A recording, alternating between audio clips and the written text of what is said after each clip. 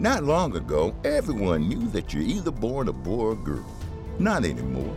The Biden administration is pushing radical gender experiments on children, changing their names, clothes, identities, and bodies. Joe Biden and his left-wing allies pushed boys to take estrogen to appear more feminine. They push girls to take testosterone so they grow facial hair. Biden and progressive leaders promote puberty blockers to keep kids from developing to normal men and women. These drugs can leave you sterile, infertile, impotent. Joe Biden and the new left even promote surgery on teens and young adults, removing breasts and genitals. They want boys in our daughters' bathrooms and sports teams. And now, the Biden administration is planning to issue new rules that would force doctors to prescribe dangerous drugs and worse.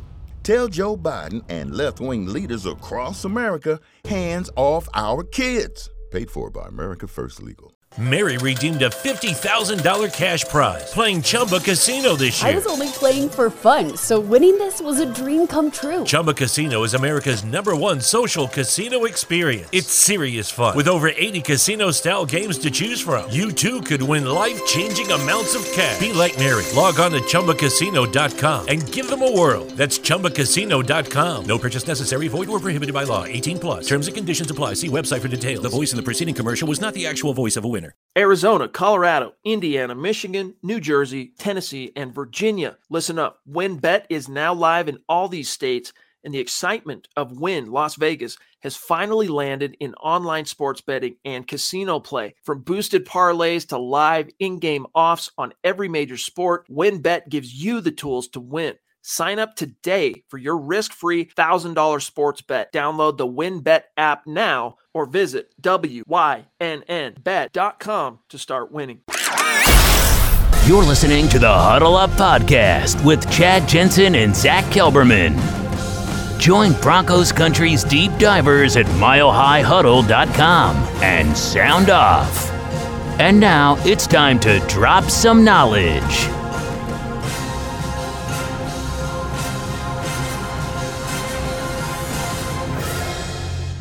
Welcome into the Huddle Up Podcast, presented as always by Mile High Huddle, powered by Blue Wire Pods. I'm your host, Chad Jensen. With me, my fellow football priest and the deputy editor of milehighhuddle.com, Zach Kelberman. Zach, all week long we have lamented, we have questioned, we have wondered, we have scratched at our chins over Pat Shurmur's inexplicable play calling decision to only give Drew Lock 4 rushes in the second half.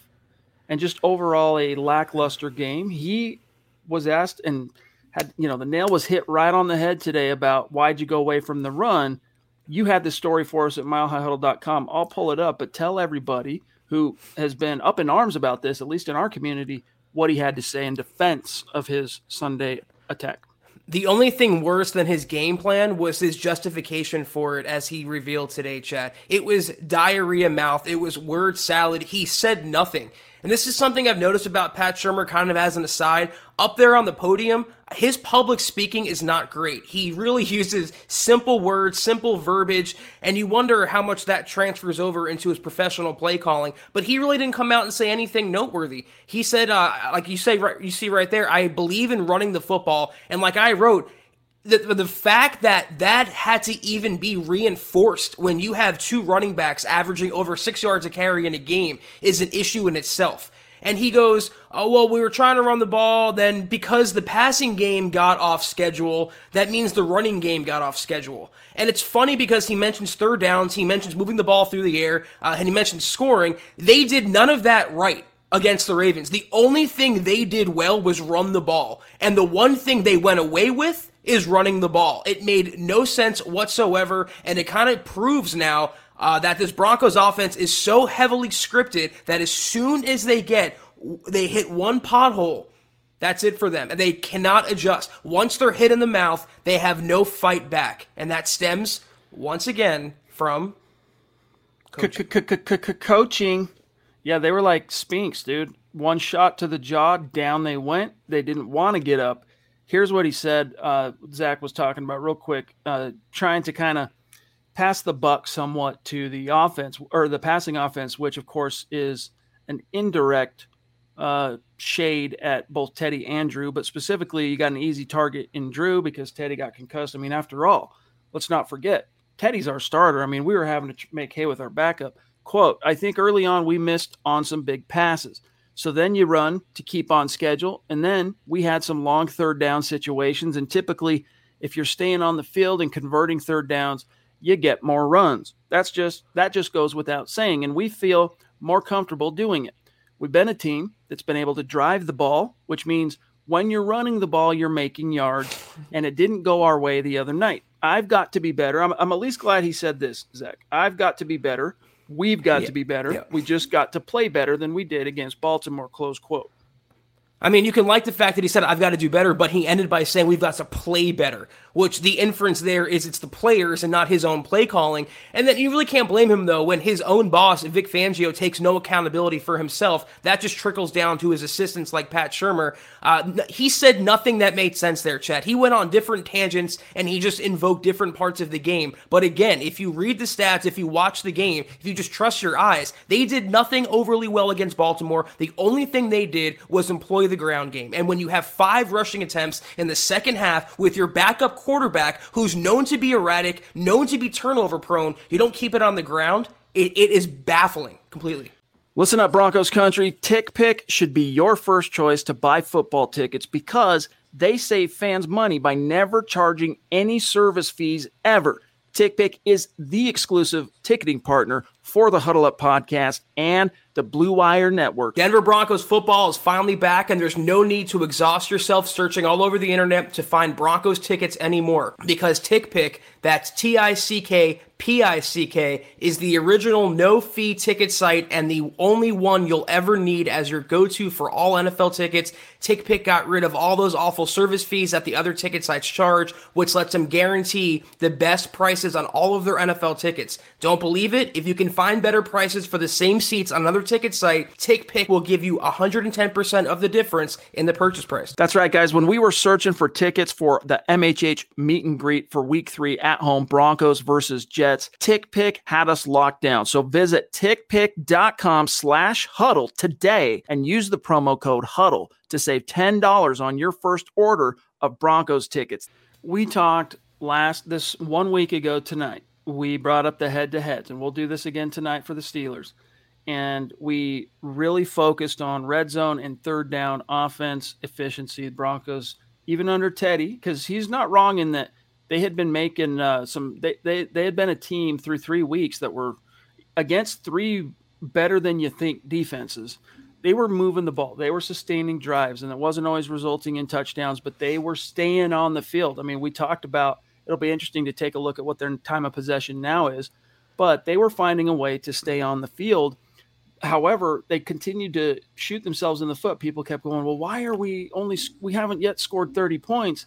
The reason being, in my opinion, third down, negating some of those potential scoring opportunities, and then, of course, or staying on the field opportunities, and then red zone percentage.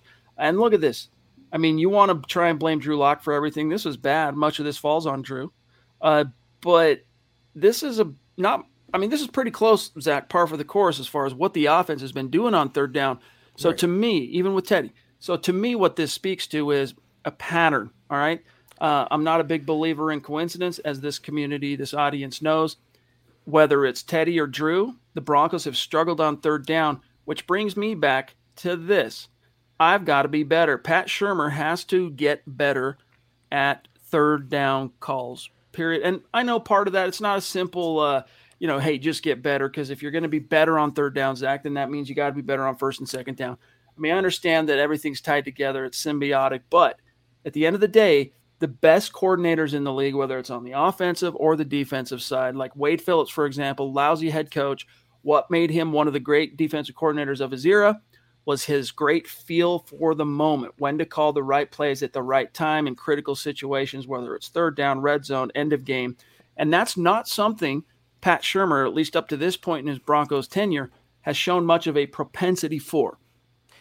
It might have been my fault there, but they actually lost the TOP difference they were 26-53, so they couldn't even stay on the field. Baltimore beat them in that aspect as well. So they did nothing right but no, run you the have ball. it right, because when you report whether it's whatever team won, it's Ravens 26, Broncos, or 23, Broncos 7, Ravens 33, Broncos 26. Maybe I misheard you. I thought you thought it was Denver had the advantage there. But yeah, that's the thing with Pat Shurmur, though. There's no adjustment at all. It's not just when the quarterback goes down and when they have to adjust with the ground game. There's no creativity or evolution in his offense. This is the second year now. He was brought back to have continuity, to build continuity with whatever quarterback is under center, and it's still, we're getting the same stale 1990s era play calling from Pat Shurmur. That's a coordinator that's stubborn, that doesn't adjust, and who does that sound like? That sounds like his superior, Vic Fangio. And when you have one quarterback and you have third down issues, another quarterback comes in the game, you have third down issues, what's the common denominator? It's not the players, it's not the quarterback, it's the play calling and the coaching. It's Pat Shurmur.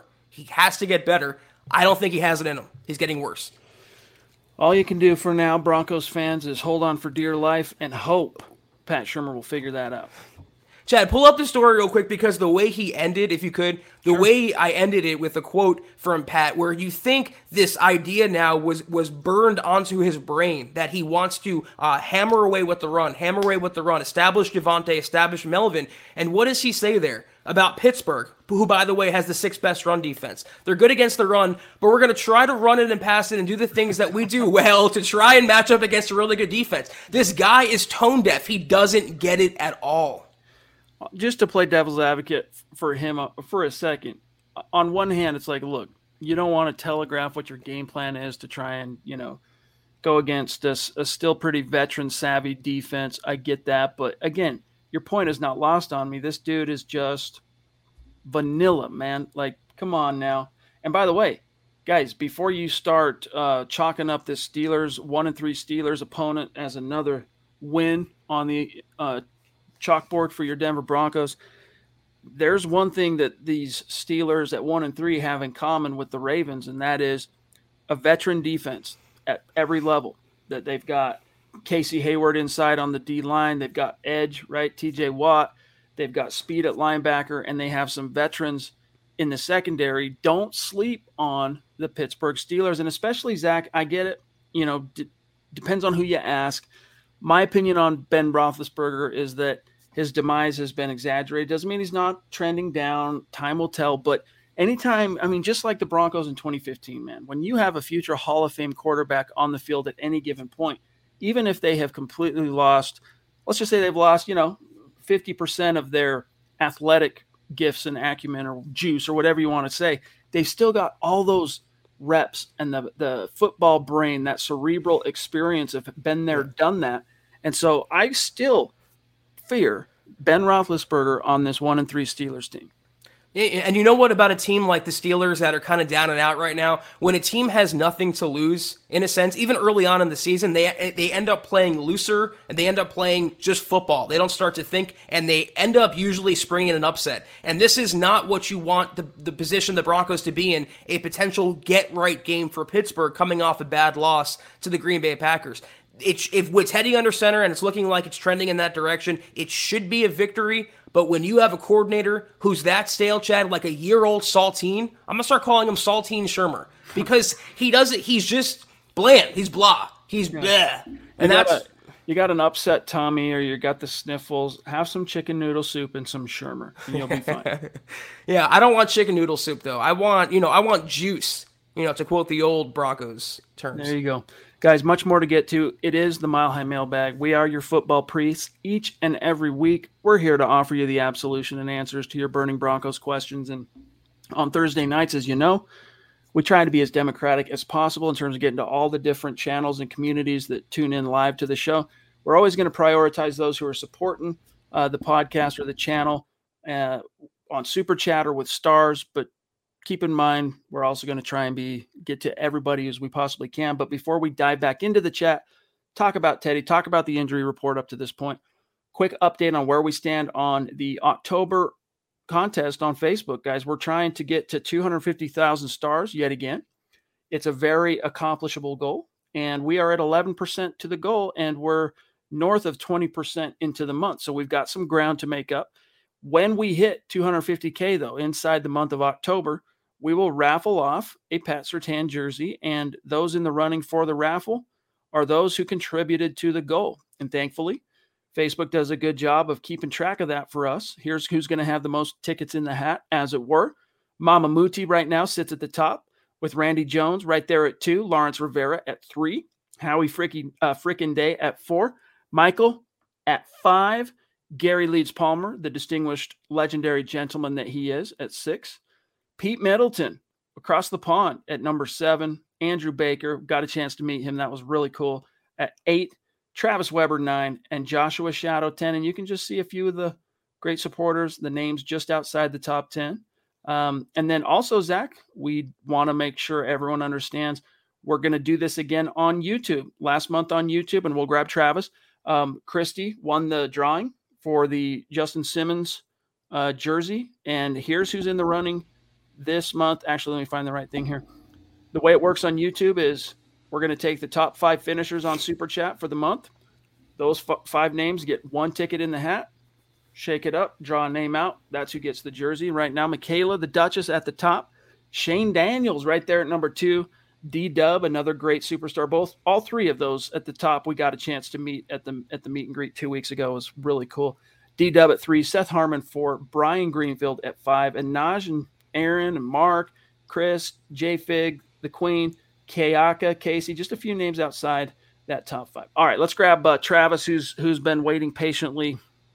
Appreciate you, my friend. He says, they all got to do better. I'm glad that Cortland Sutton pointed to it and called the offense out, no matter if it's Teddy or Drew. And yes, Drew has his faults, but the offense totally quit on Drew, and that's inexcusable. Oh, and by the way, I should have my hat on Tuesday. Thank you again.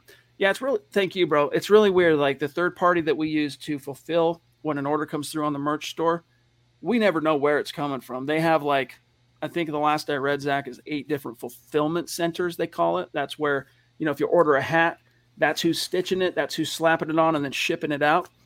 Lord knows where that came from, but I expected it to be to you a little bit sooner than Tuesday of next week, to be frank.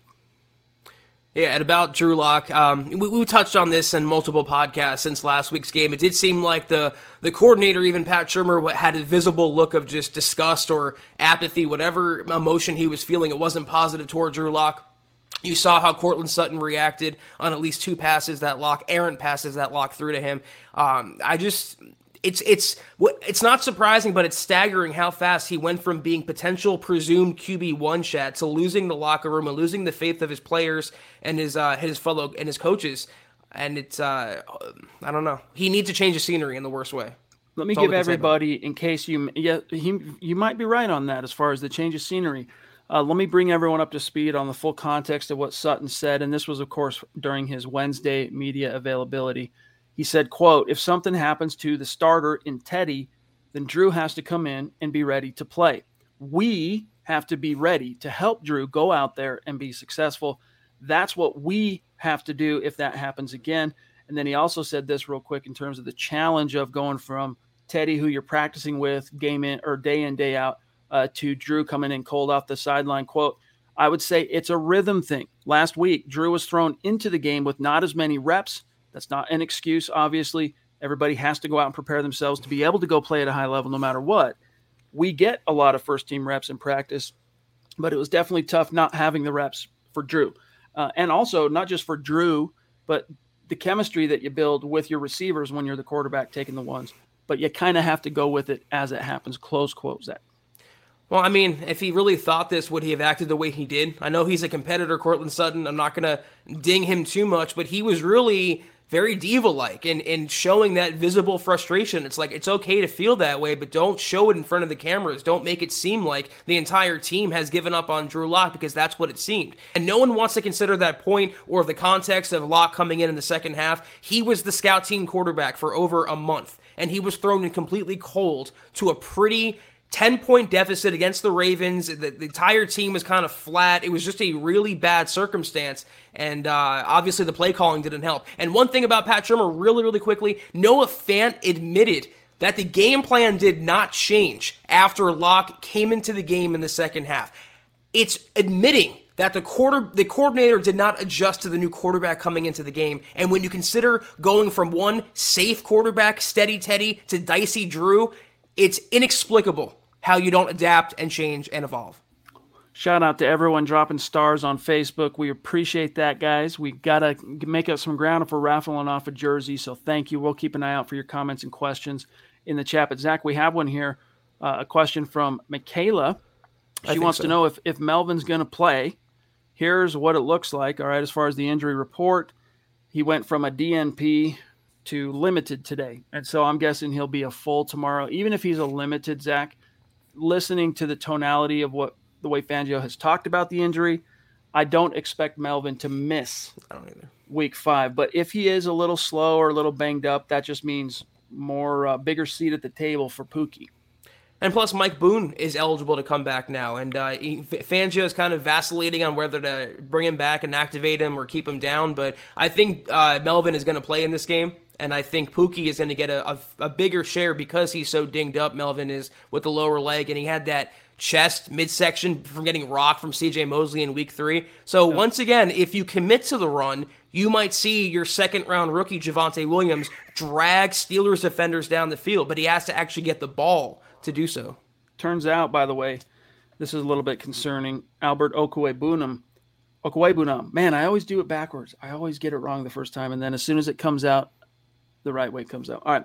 Anyway, popped up on the injury report and didn't practice. So he suffered, according to Vic, a little bit of a hammy during Wednesday's practice. Lower leg injury. And so he was a non-participant today.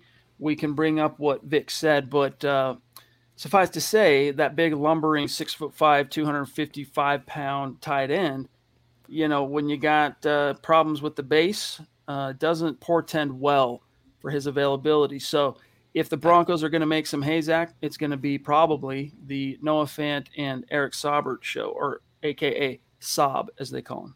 Yeah, I was going to do a whole fancy thing where I said I have Noah Fant on line 1, but that's exactly what it is. You have to get him involved, and even Vic Fangio talked about that, feeding Noah Fant and committing to Noah Fant like everyone else on the Broncos offense. This could be the game. And if Noah Fant draws Devin Bush in coverage, Bush's weak strength, or weak suit, that's an oxymoron, is pass coverage. So this could be the game where Noah Fant rightfully pops off, but as it applies to every other player, you have to commit to him and get him the ball for that to happen. It was interesting, though, Zach, because I haven't, just based on the study I've done and interest of full transparency, I haven't been breaking down film. I don't have the time to do those things anymore. That's why I have guys like Eric, and why we have guys like Zach Hicks, who's been doing a great job going to the film and whatnot. But just off of what I've seen, I've watched each and every game at least one time, mostly twice. Lloyd Cushenberry, the center, to me, has either looked about like he looked last year or maybe moderately. You'd have to really make an argument better. But he was complimented today, Zach, by both Vic Fangio and Pat Shurmur as having taken some steps forward, which, if that's who it matters to the most, right? Do you think Cushenberry's doing well? Whatever the coaches might say about it is obviously the opinion that matters most in terms of probably getting the most accurate beat on it more often than not. I think I'm the resident MHH Lloyd Cushenberry fan. I'm higher on him than I think most other people are. And when you compare his performance to that of Glasgow or Reisner, Cushenberry looks pretty good in the interior. It's not easy. He's working second year in the league, second different starting quarterback he's working with. That's the quarterback of the offensive line. It's a tough position to break in. They need time to develop. But I thought he's handled himself pretty well, and he looks, in some points, night and day better than he did as a rookie. Naj, what's up, dude? If I had I wouldn't need coffee in the morning to wake up. If I could just wake up and shake Naj's hand, and that dude's energy, let me tell you, in person, off the charts, a lot of fun. I just wish we could have hung out a little bit longer at the meet and greet, but appreciate you, bro. He says, Naj is John Henderson getting slapped in the face. The old Jaguar. Yeah. That is Naj. Most def. He's saying here, hey, bros, Locke played terribly. Also got no help. The air went out of the stadium when Teddy went down. That's on the coaching. I'm tired of blaming McMahon and Shurmur. This is all on Fangio, as he is supposed to be the head coach. Yeah, as far as the coaching is concerned, the product on the field, once you get to the season, the Bucs really stops with Fangio. And so you want to see more fight. You want to see more fire. It's like, Zach, for example, This is something we talked about after Fangio opted on Monday, not Sunday night after the game, but on Monday to go after John Harbaugh and the Ravens. It's like, hey, dude, he didn't say it with vitriol. What he said was bad enough. He didn't need to say it with vitriol, but where's that fire, man, on game day? Let me see some juice like that, some anger, some emotion, something, dog. Like, those things are contagious. It rubs off on people through osmosis. Your team does tend to take on whatever the emotional comportment is of the head coach. Yeah, it's like getting a Werther's in your Halloween candy bag. That's Vic Fangio. That's just a bummer, man. It's not great. You want something better. You want something sour. You want something more flavorful. It's not Vic Fangio. And what's worse is, yeah, he's responsible for the coordinators and his assistants, and the buck does stop with him. But then you have to consider he fired a coordinator in Rich Scangarello who was doing good work, and he made the call to go out and hire Pat Shurmur. So the onus is doubly on Vic Fangio. It reflects more on him than it normally would, and that's not a hill I want to die on if I'm Vic. Like the great James Hetfield once wrote and sang, sad but true. Sad but true, gang. The Duchess, thank you for the super chat, Michaela. We love you. Appreciate the support. Every single day, you're here. You're contributing to the conversation, participating in the show, and supporting us, and it makes a big difference. So thank you, my friend. She says, sorry it isn't much right before a payday. Hey, don't trip. We're just glad you're here. Do you guys think if we lose to the Steelers, our coaches will get fired? No. You can't rule out the possibility of a head rolling, a scapegoat, right, being dragged out in front of the village, right, and sacrificed, so to speak. But I think it's still a little too early for that, barring some kind of like epic, unforeseen collapse at a specific phase of the team. But no, I think that's something that if you start 3-0, Zach, and hey, Lawrence, good to see you, bro. Thank you for the stars. That's all good. But when you start 3-0, on one hand, the upshot is, hey, bought yourself a little cushion, right? And that's good. But if you completely relinquish that cushion in successive order, that's when you could maybe see a head coach feeling some pressure to, cut someone loose to kind of buy some time. Well, I don't think he can run much more interference for Tom McMahon, because now more of the media is starting to catch on to what we've been saying on this podcast for at least 2 years now, that he's completely incompetent and deserves his walking papers. And if there's one more blown kick return coverage, punt return coverage, whatever issue against the Steelers, and they lose the game, I could see Fangio, like you said, bringing a scapegoat out to Dove Valley and sacrificing him for the NFL world to see. It would buy Vic a little more time. But then if they continue to lose, and then if the 3-0 start evaporates, because it will pretty fast, then the hot seat on Vic turns up to different notches. Though I still think, barring something completely surprising, he'll get until the end of the year, and barring a playoff berth, I don't see him surviving. So we got one here from Wyatt Horning on Facebook, which, Zach, that's a newer name that's supporting us with some stars, so appreciate that, Wyatt. He says, do they really go 4 wide and shotgun the whole damn second half with Teddy, though? Looked like the entire game plan was scrapped. Shurmur panicked. Yeah, and that's why it's counterintuitive, because if Drew Lock is really the schlub that he's made out to be, why does the coordinator feel like he's going to be able to kind of get away with having him throw so much out of, as you say, shotgun, very 4 runs and very little plausible threat through your formations and whatnot that you're going to run? So it's really weird, man, because it's like, well, either they think he's a badass or Pat Shurmur's just losing it. I don't know. I'm leaning toward the latter. I'm leaning toward the fact that Pat never really had it, and his reputation was a little more inflated than it deserved to be. But the game plan wasn't scrapped, as Noah Fant even admitted, which, incredibly enough, they didn't adapt at all. They ran the same game plan in the second half against Baltimore as in the first half. 2 different quarterbacks, 2 different approaches that you should take if you had a adaptable coordinator who's competent. Drew Lock is an interception-prone guy compared to Teddy Bridgewater. Teddy's the safe guy. You cannot run the same offense as you would with Lock. You just can't do it. You have to change it up a little bit. And part of that is establishing the run, hiding Lock's deficiencies, and taking some pressure off him. And keeping the ball in the Broncos' hands, keeping Lamar on the sideline. I mean, it's football 101, Chad. I mean, we can recite this stuff in our sleep. And the fact that the coordinator has to go up there and defend what he did, it's crazy. Chris on Facebook says, okay, I hear Teddy has a good chance of playing this Sunday, but in my opinion, play it safe. Let Drew learn the playbook, practice, and play Sunday. Let Teddy rest, even if he gets cleared from the concussion. I don't want another Bradley Chubb incident. Well, I would say that here's one big difference between the Chubb incident and Teddy, if cleared. If Teddy gets cleared, it's because an independent doctor said he's good to go. Whereas with Chubb, it was as subjective as it gets. It was the team doctor saying, we think he's okay. Bradley, do you think you're okay? And he's going, yeah, I'll give it a whirl. So I have no compunction whatsoever, Zach. If Teddy is cleared, play him. If that's your starting quarterback, play him. Yeah, I mean, if they didn't need that independent clearance, I think they'd roll him out there, not 100%. They are literally going down with the ship, and that ship's captain is Teddy Bridgewater, and they're going to do anything they can to get him back on the field. That is Vic Fangio's quarterback. That is Pat Shurmur's quarterback, and their jobs are tied to Teddy. So, yeah, he practiced on a limited basis today, and we foresee him getting clearance, and the Broncos do as well before Sunday. And if that happens, when that happens, he will be under center. Josh Hoyle, appreciate you, my friend. Really do. The stars, 300 stars tonight. Love it, dude. Thank you. He says, Locke was trying to do something, and the interception was with 16 seconds left. Shurmur was the one that picked 4 runs the entire second half when we had a great running game the first half. Yes, indeed.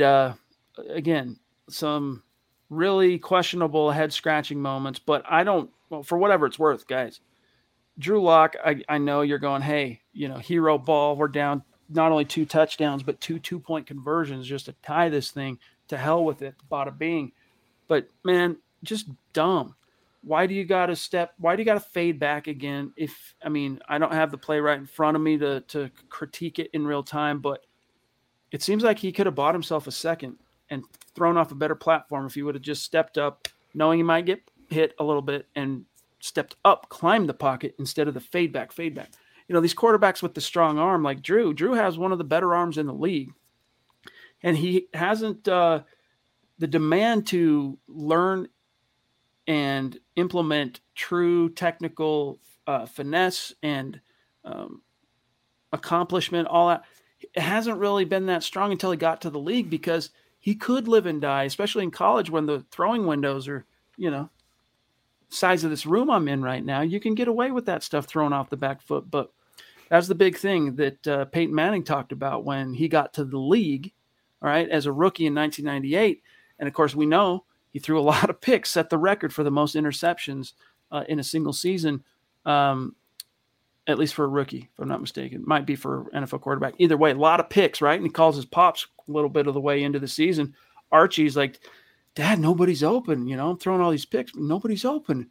And Archie says, they're open, son, but the windows are just smaller. And so, if you want to look at it that way, that means if the windows are smaller and you're not seeing it, you got to get some glasses or some kind of a tool that's going to allow you to drill down to a micro level and see those windows. And for Peyton Manning, that was mastering all of the, intellectual aspects of being a quarterback, from the preparation and the film study to the technique. And that's still not something, I think, Zach, that Drew has fully grasped. I think he took some steps, and we saw that in the summer and in the preseason, but still not there yet. I think there's a point, though, that's been lost because of the Locke derangement syndrome and just the fact that Locke had to enter the game and Bridgewater was hurt. It was 17-7 at halftime. It's a 10-point game. You're at home. You're limiting the Ravens and Lamar Jackson's rushing attack. The game was not lost. The game was not over. Not anything close to that, Chad. So the fact that they gave up and continued to pass and not try to establish the run with 2 whole quarters to make up 10 points, it is such stubborn and baffling play calling, the likes of which I've not seen in quite a while, including with Pat Shurmur. Here's Nathan. Appreciate you, Nathan. And by the way, I still don't know if I got it wrong or right. For some reason, I was thinking you're in Hawaii, but confirm that in the chat. It says, greetings, priests and Scott Kennedy. Love the show, but the disrespect for Werthers needs to stop. I love it, dude. Thank you, Nathan. You the man. I shouldn't insult Werthers by comparing it to Pat Shurmur. So that's my mistake. Yep, and that's Nathan. I think that's Nathan's point too. Pete, what's up, dude? across the pond. Where Turkey? Is it Turkey? Something like that, dude. But thank you for being with us, my brother. Do you sleep? We need to know if you actually slumber at night, like everybody else. But he says Surtain will be back in his position that he trained for all offseason. The defense will be great again. Well, we'll see, because here's what Fangio said about Ronald Darby. On the earliest, Ronald Darby will be able to play because, they're bringing him back off IR. Quote, he could possibly go this week. He's on when they said his injury would be 3 to 4 or 3 to 5 weeks. When he had it, this is right at the 3-week mark. So we're kind of watching him and seeing how he does. Remember, it's a hamstring. Not long ago, everyone knew that you're either born a boy or girl. Not anymore. The Biden administration is pushing radical gender experiments on children, changing their names, clothes, identities, and bodies. Joe Biden and his left-wing allies pushed boys to take estrogen to appear more feminine. They push girls to take testosterone so they grow facial hair. Biden and progressive leaders promote puberty blockers to keep kids from developing to normal men and women. These drugs can leave you sterile, infertile, impotent. Joe Biden and the new left even promotes surgery on teens and young adults, removing breasts and genitals. They want boys in our daughters' bathrooms and sports teams. And now, the Biden administration is planning to issue new rules that would force doctors to prescribe dangerous drugs and worse. Tell Joe Biden and left-wing leaders across America, hands off our kids. Paid for by America First Legal. Mary redeemed a $50,000 cash prize playing Chumba Casino this year. I was only playing for fun, so winning this was a dream come true. Chumba Casino is America's #1 social casino experience. It's serious fun. With over 80 casino-style games to choose from, you too could win life-changing amounts of cash. Be like Mary. Log on to ChumbaCasino.com and give them a whirl. That's ChumbaCasino.com. No purchase necessary. Void where prohibited by law. 18+. Terms and conditions apply. See website for details. The voice in the preceding commercial was not the actual voice of a winner. He did fine yesterday. We'll see if he can do a little bit more today. So it's no sure thing quite yet, brothers and sisters, that Ronald Darby's going to play this week. I'd probably give it 50-50 odds at this point. And we don't even know if Surtain's going to play, for what it's worth. He was did not practice on Wednesday with the chest and limited today. I'll be surprised if he doesn't play, but he might not. And he probably won't be 100%, if and when he does play. I'm not making too much, though. I think a lot of Broncos fans were overreacting to the game he had. He's still a rookie, and as great as his potential could be in the upside and the Champ Bailey 2.0 comparisons, he's going to have those bad games. He's going to get beat. It's just going to happen, and he'll get better from that. The bigger concern here is his injury. You want him to be healthy because that Steelers offense, the receivers, Juju, Deontay Johnson, and they have Chase Claypool. They also have Pat Freiermuth, who's becoming the new Heath Miller in Pittsburgh. So this could be a game where, and they also have Najee Harris at running back. So they're going to need as many defensive horses as possible. And no matter what role Pat Surtain plays, it's going to be a crucial one. All right, we got William on YouTube wants to know, do you think the Broncos run double tight end sets a lot of the time? Wouldn't surprise me if they did, because it's one way that you can kind of neutralize TJ Watt, because TJ Watt, now obviously different right tackle.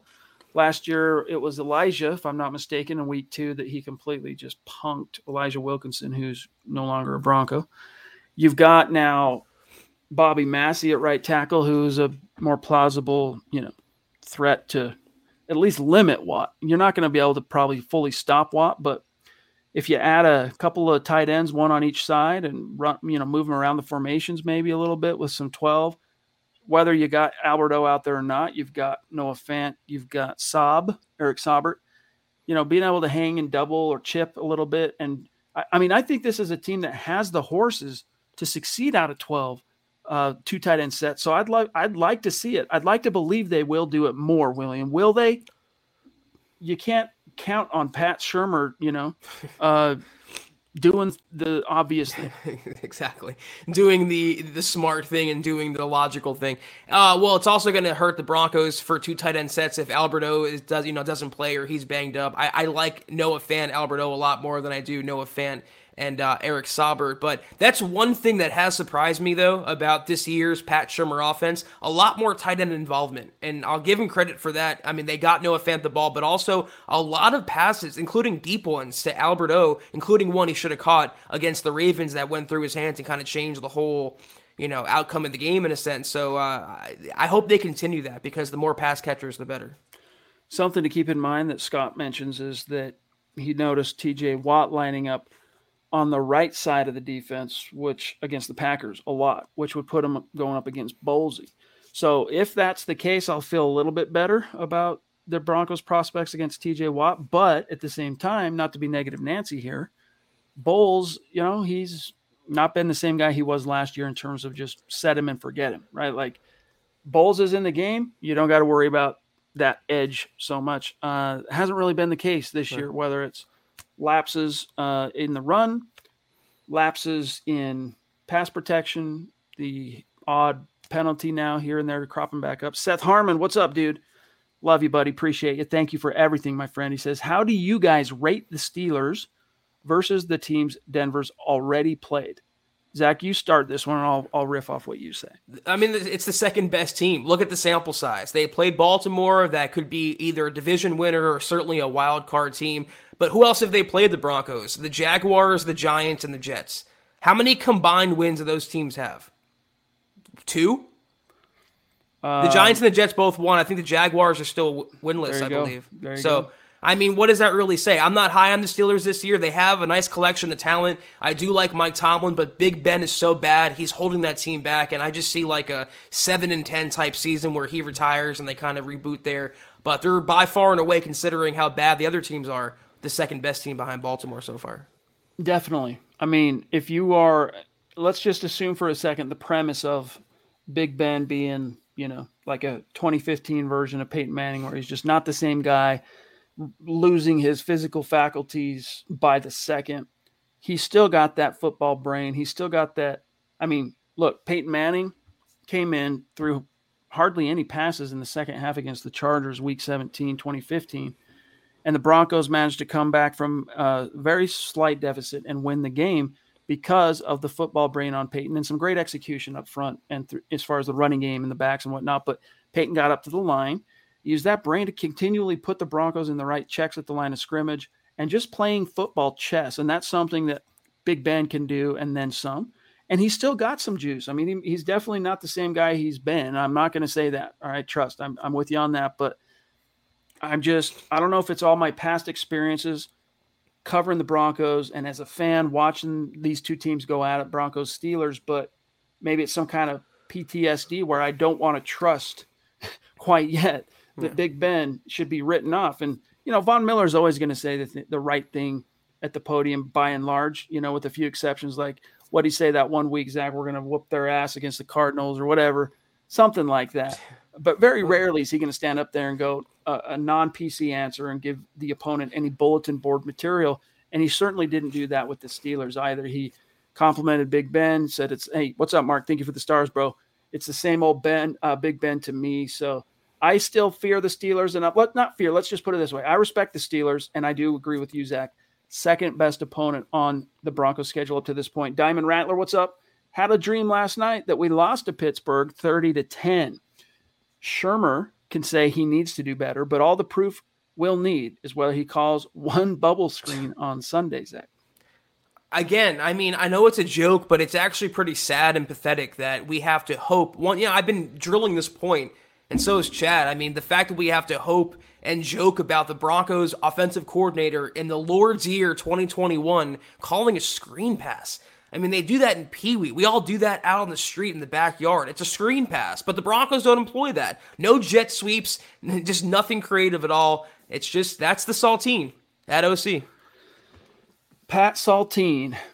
All right, guys, real quick. I know there's more questions, comments, some stars, some supers. We'll get to all that, I promise, before we dip on out. But at the nearly 40-minute mark, let's do some quick head-to-head comparisons here with your 3-1 Broncos going against the 1-3 Steelers. And a quick reminder, if you're new to the show and this channel, especially on YouTube and Facebook, and on Apple Podcasts, continuing to grow exponentially. So I know each and every day we have new listeners. But if you're with us live for the first time and you're seeing the screen, green indicates it's a top 10 ranking. Red indicates it's bottom 10. And if it's a black, that just means they're middle of the road. All right, so let's have a look-see here.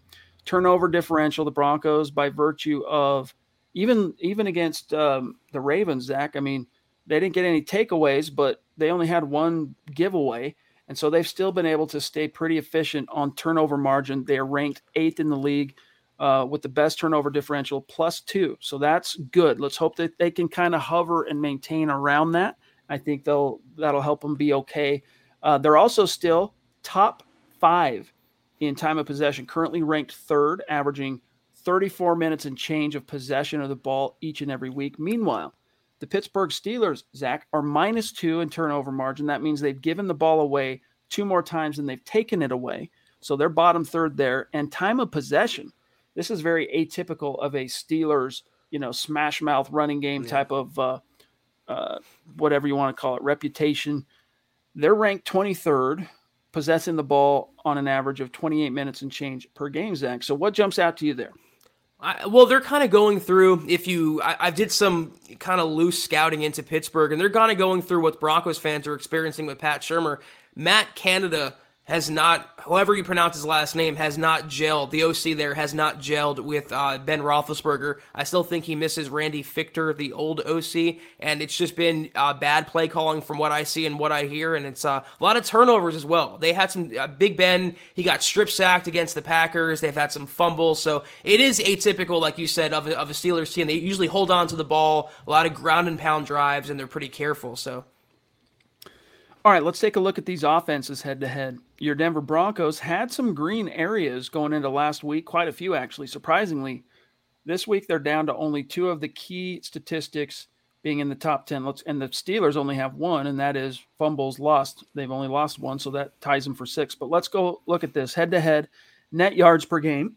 Pardon me, the Broncos are ranked 17th, averaging 354, I'll say, net yards per game, while the Steelers are ranked 27th, averaging 302 net yards per game, which is a surprise because even though Big Ben is declining, they still have some talent on offense. So that is a bit of a surprise. Yards per play, Broncos ranked 19th. The Steelers 26th. Points per game, the Broncos have plummeted to 21st after only producing 7 in week 4. Meanwhile, the Steelers, averaging 16.8 points per game, ranked 28th, tied. Broncos averaging 20.8 for what it's worth per game. The rushing here, though, that's shocking to me.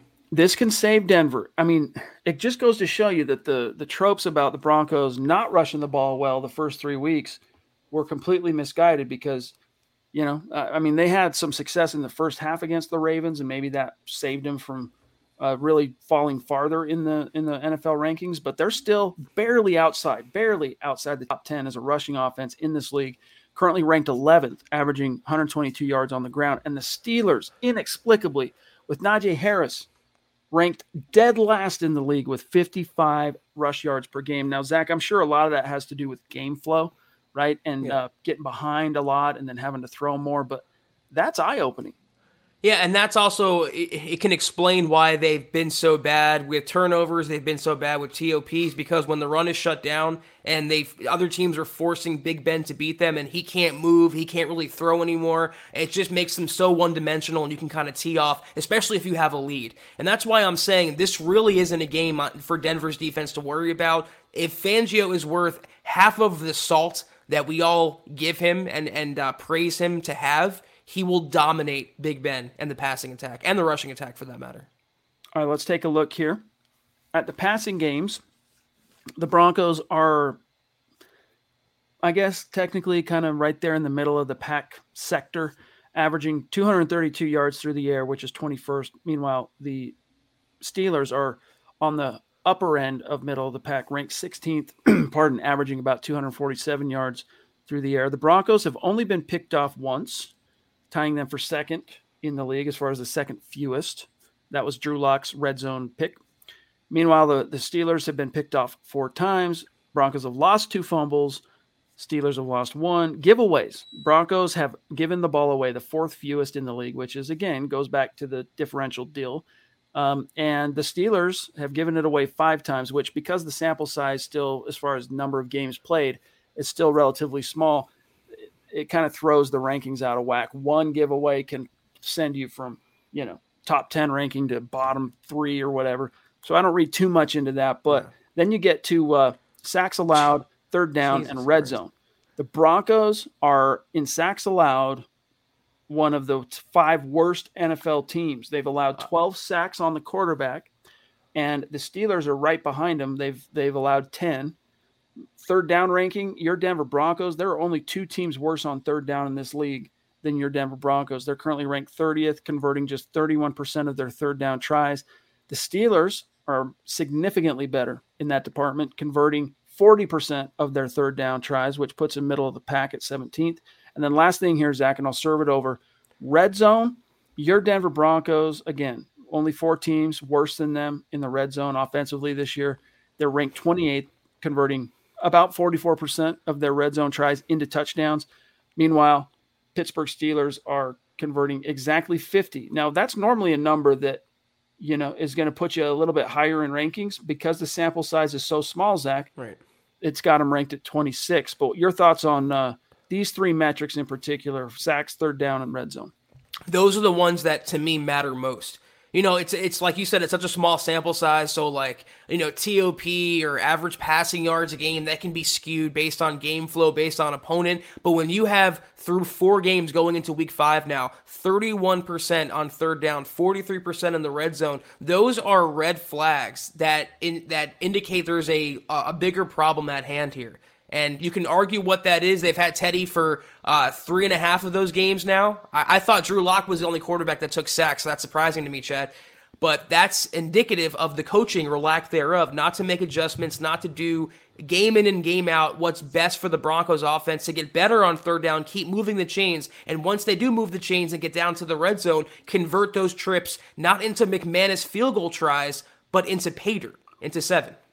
Yeah, by the way, before I forget, Naj, on your super chat, we're trying to get back into the swing of thanking our most prolific super chat superstars, people who are consistently supporting us with just some swag here and there. Might be a hat, might be a t-shirt.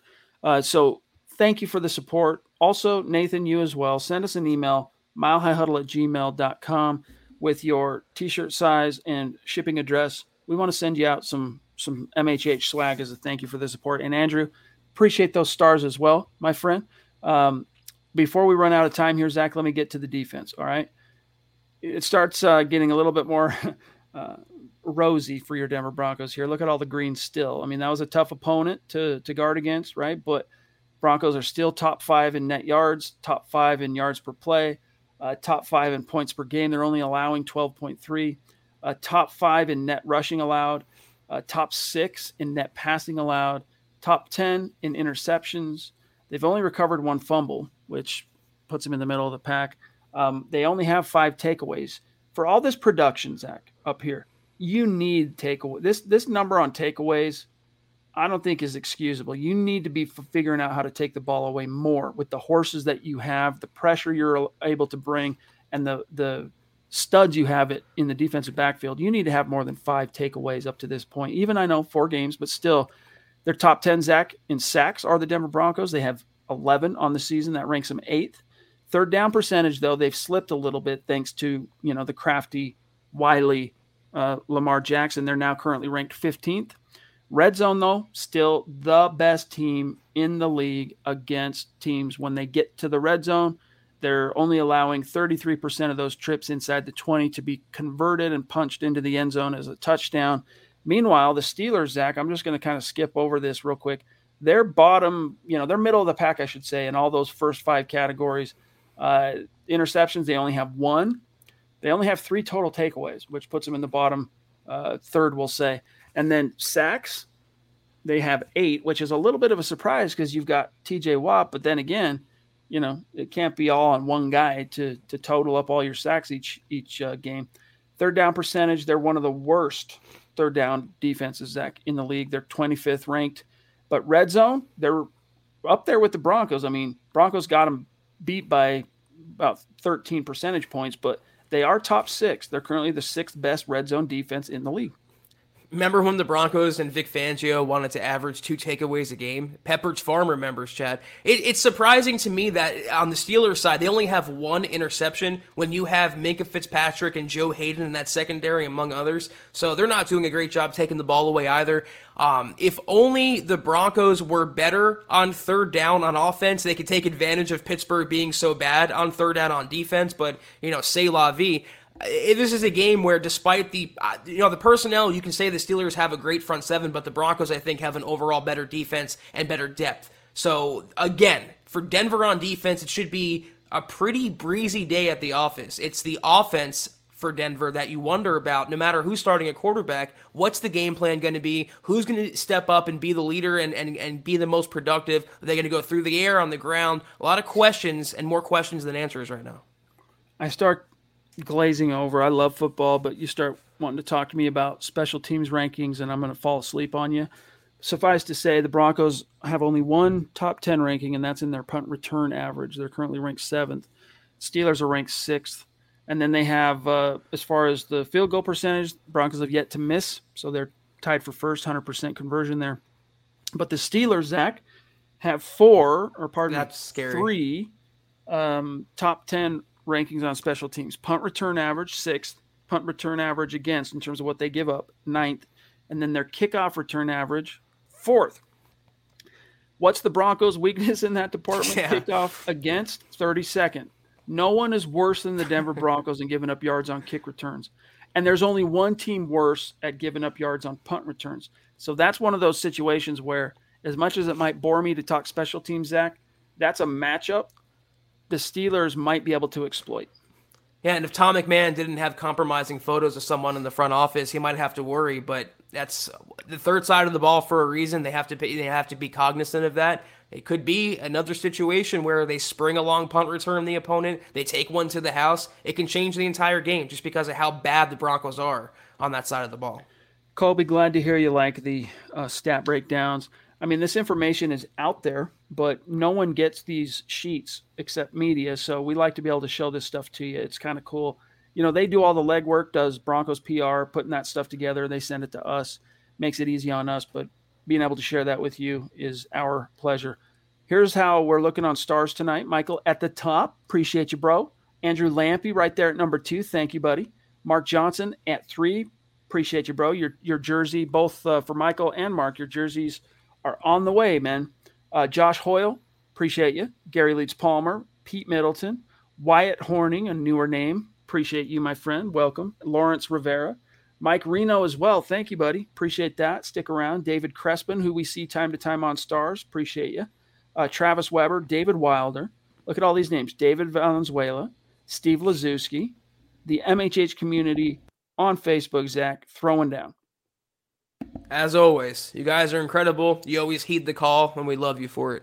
Pete Middleton, Cambodia. Wait, I thought you were... Did you used to be in, like, Turkey or something like that? I've always known you were across the pond, but maybe I just continue to suck at geography. I don't know. He says, good morning from my Cambodian tropical island. Keep confident, Broncos country. Broncos will win. Zach, being that we're at 53 minutes, and I have to keep tonight a little bit tight on the time. Oh, my bad. Aspect. Do you want to talk predictions, or do you want to save it for the roundtable tomorrow? I mean, I'll give mine if you want to give yours. Yeah, go for it. Well, I'm going to assume that Teddy's starting this game because that's the way the wind is blowing in Dove Valley right now. I think they're going to win. The Broncos will. I mean, if they're true contenders and not pretenders, if 3-0 wasn't a mirage, they will win this game. It's tough, though. It's across the country, Chad. It's early afternoon, 1 o'clock Eastern kickoff at Pittsburgh at Heinz Field. Not an easy place to play, but I just think I'm so down on Big Ben. The Broncos defense is still getting good pressure with Von Miller, and even with the injuries in the secondary, they should be able to contain them. The offense is not going to be, the best show on turf at Heinz Field. I think the Broncos will eke by on a couple touchdowns on Teddy's arm, and they'll utilize the run game, God willing, and they're going to win this game 19-16 and get to 4-1. All right, 19-16. I don't know, man. Here's the problem is, for me, my pick is entirely contingent on who's playing quarterback. Same. And that's why it's going to be hard, because we run the roundtable on Fridays. So we might not know by the time, in fact, we probably won't know by the time we go to print, so to speak, or by the time we publish the roundtable, which quarterback is going to start. But I guess I'll just pick one. If it's Teddy, I think the Broncos come into Heinz Field and pull out a relatively close win. They'll win the game. If it's Teddy, a score, something like 23-19, something like that, 23-20, 24-20, something like that. If it's Drew, I'm not quite yet 100% sure how I feel about that, because on one hand, Zach, I maintain through the offseason, as did you, that whether it ends up being Teddy that wins the competition or Drew, with this collection of talent, this is a team that can win with either guy. But what has significantly knocked me off that rocker a little bit was how the team responded. And by that, I mean they failed to respond whatsoever when Drew took the field. Right. I mean, it was palpable. And people that were there, pardon me, the air went out of the stadium, right?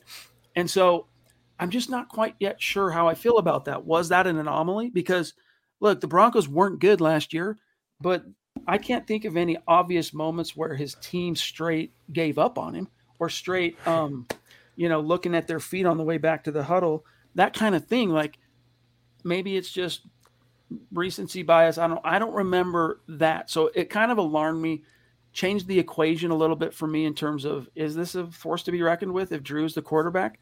I'm not so sure of that anymore. And it's one of those situations where I'll need more information. I would need to see him play again, and then I feel like I'd have a good beat on him. So if it's Teddy, I'm picking a win. If it's Drew, I think they'll do enough to lose, because I think having Drew out there on the grass with his own limitations, the players around him maybe, lacking some confidence if he comes in, and then Pat Shurmur's sense completely going out the window. I'm just not confident that you put that together in a Bronco gumbo and that those ingredients, you taste it with a spoon and that's a win. I don't think so. So Teddy, it's a dub. Drew, it's probably an L. Yeah, it's probably going to taste like a loss with Locke at under center. And I'm not saying that because I've jumped the Locke bandwagon. I say that because it seems like the Broncos have jumped the Locke bandwagon. And like Chad just laid out, they've washed their hands, they've given up, and he no longer has the confidence of the team. And I think they're going to just carry that same energy over into Pittsburgh as they had last week with Locke. So it depends who's under center, but I do think with Teddy, they're going to do enough. They're going to be safe, and they're going to hopefully run the ball, play good defense, and get out of there with a much-needed victory to kind of, I don't want to say save their season, but get it back on the proper optimistic path. The over-under for this game is 39.5 points. So that's, for those of you who aren't bettors, that means that's what the odds makers think. The total number of points scored in the game, that's like, all right, that's kind of where they're thinking it's going to be. So as a bettor, do you take the over? Do you take the under, right? Are they going to score less as a combined two teams or more? I'm taking just under. If as a betting guy, I'm taking, like I said, even if it's Teddy, I'm thinking, well, barely the under. I'm going to say 23-19. I guess that would put them over, but maybe I am taking the over after all. I don't math very well, but still, I think it's going to be right around there. It's not going to be some kind of explosion in points, Zach. It shouldn't be. I don't think for either side. I mean, either a recovering Teddy Bridgewater coming off a brain injury, or Drew Lock being erratic and, again, having no pulse of the locker room or his fellow players. And Pittsburgh with what's more than a fossil, Chad? What's beyond a fossil? That's what Big Ben is. If you thought Joe Flacco was a statue, watch Big Ben play. If they put up I'd be shocked, more than 20 points, 24 points, then Vic Fangio has a bigger problem. Mike, thank you for the stars. He says, I don't like that the popularity of the quarterback defines the wins.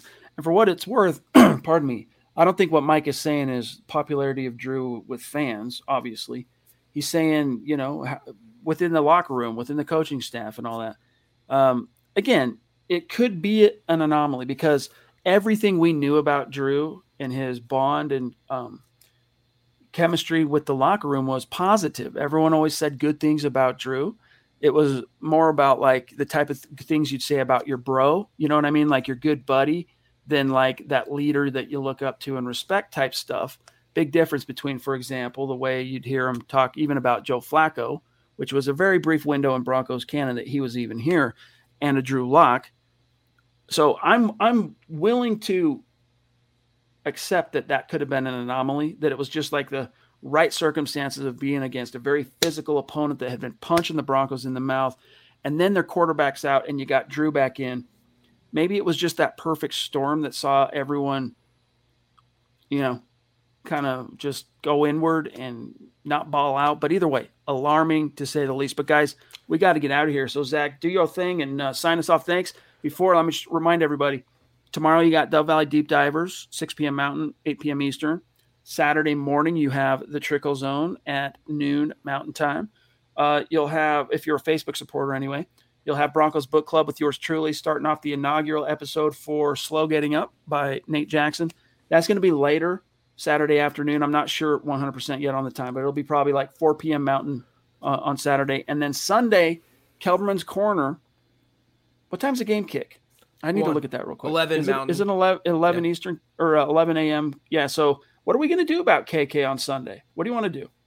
We'll keep you guys in suspense. We'll let you know. Follow. That's why. Kayaka coming in. I've been pronouncing your name wrong. Kayaka, $5 super.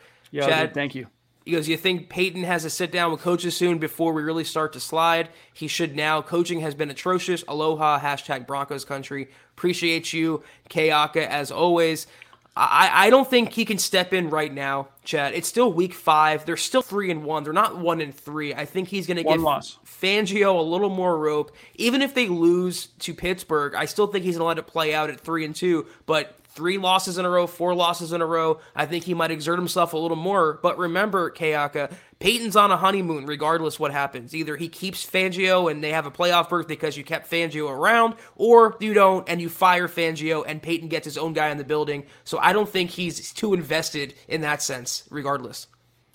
Couldn't have said it better. I don't think and that's what I'm saying, guys, is that's why as disappointing as it's not just that they lost the game. That's disappointing in and of itself, right? But the way that they lost the game was alarming, but at the same time, we've been trying to tell everybody, including that night, guys, calm down. It's going to be okay. It's too early to panic yet.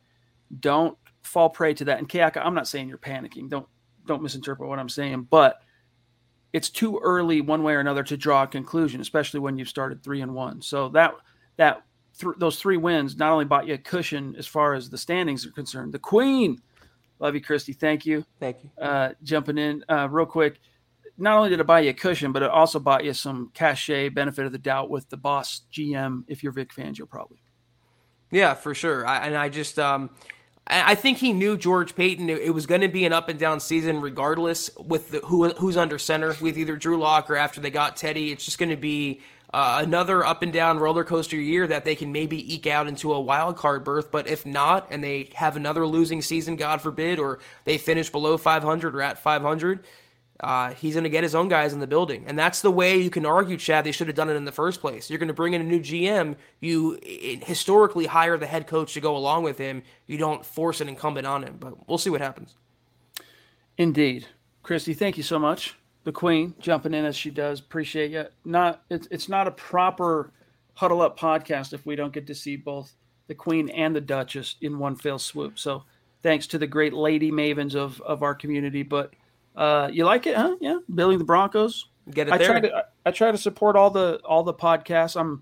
I need to order up a get it, huddleuppod.com. Go get your favorite T-shirt, mug. I need to get a few Broncos for Breakfast mugs coming this way. So those have been selling. Have you seen that, Scott? I mean, they're freaking people are buying those Broncos for Breakfast mugs. Scott bought 30 of them, so I mean that kind of throws the number. Just kidding, but all right, we got to go. Zach, sign us off, bro. Love you guys. We'll see you on Sunday night. Yes, sir. Another great week of podcasting in the books. We have of course, the Gut Reaction Pod coming to you on Sunday, but this was the Huddle Up Pod. And until we see you guys on Sunday after the game, be sure to follow the Huddle Up Pod on Twitter at Huddle Up Pod. You can follow the main account for all your Broncos news, analysis, rumors, film breakdowns, transactions, and so much more from Chad, I, and so many others on the Broncos beat at MHH at Mile High Huddle. Also, like I just flashed, huddleuppod.com and get your swag on. Get yourself a BTB shirt, Huddle Up Pod hat, get yourself a Broncos for Breakfast mug. There's anything and everything at that store. Be sure to check it out. Also, facebook.com/Mile High Huddle. Hit that big blue button. Become a supporter today. Chad mentioned the shows, 3 exclusive shows. You get instant access as soon as you subscribe. We appreciate your viewership there, and facebook.com/milehighhuddlepod, like that page. And if you haven't already, go to Apple Podcasts and leave your football priest a 5-star review for a chance to win some swag each and every month. We love giving it away, and we need your guys'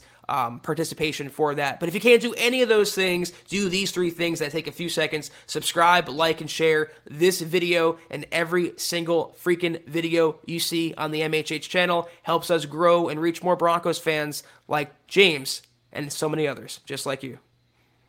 What time? This is what I mean, Zach. We have a lot of newer listeners that don't know fully yet the rhythms of the show. So we come to you live every single night here at Mile High Huddle at 6 p.m. Mountain, 8 p.m. Eastern. The only caveat to that is on game day. So if it's a Thursday night game, for example, you're not going to get a 6 o'clock pod. That pod's going to come as a gut reaction immediately after whenever the game ends. Same applies for Sundays. So Sunday, instead of us coming to you at 6, the game kicks at 11. We'll be going live as the final whistle sounds in Pittsburgh. So it's going to be, a little after 2 p.m. Mountain Time, 4 p.m. Eastern is when you'll hear from us on the Gut Reaction Sunday. So we'll see you guys then. Take care, guys. And as always, go Broncos. You've been listening to the Huddle Up Podcast. Join Broncos Country's deep divers at milehighhuddle.com to keep the conversation going.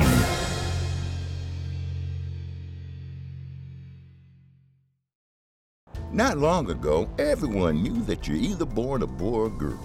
Not anymore. The Biden administration is pushing radical gender experiments on children, changing their names, clothes, identities, and bodies. Joe Biden and his left-wing allies pushed boys to take estrogen to appear more feminine. They push girls to take testosterone so they grow facial hair. Biden and progressive leaders promote puberty blockers to keep kids from developing to normal men and women. These drugs can leave you sterile, infertile, impotent. Joe Biden and the new left even promote surgery on teens and young adults, removing breasts and genitals. They want boys in our daughters' bathrooms and sports teams. And now, the Biden administration is planning to issue new rules that would force doctors to prescribe dangerous drugs and worse. Tell Joe Biden and left-wing leaders across America, hands off our kids. Paid for by America First Legal. Mary redeemed a $50,000 cash prize playing Chumba Casino this year. I was only playing for fun, so winning this was a dream come true. Chumba Casino is America's #1 social casino experience. It's serious fun. With over 80 casino-style games to choose from, you too could win life-changing amounts of cash. Be like Mary. Log on to ChumbaCasino.com and give them a whirl. That's ChumbaCasino.com. No purchase necessary. Void where prohibited by law. 18+. Terms and conditions apply. See website for details. The voice in the preceding commercial was not the actual voice of a winner.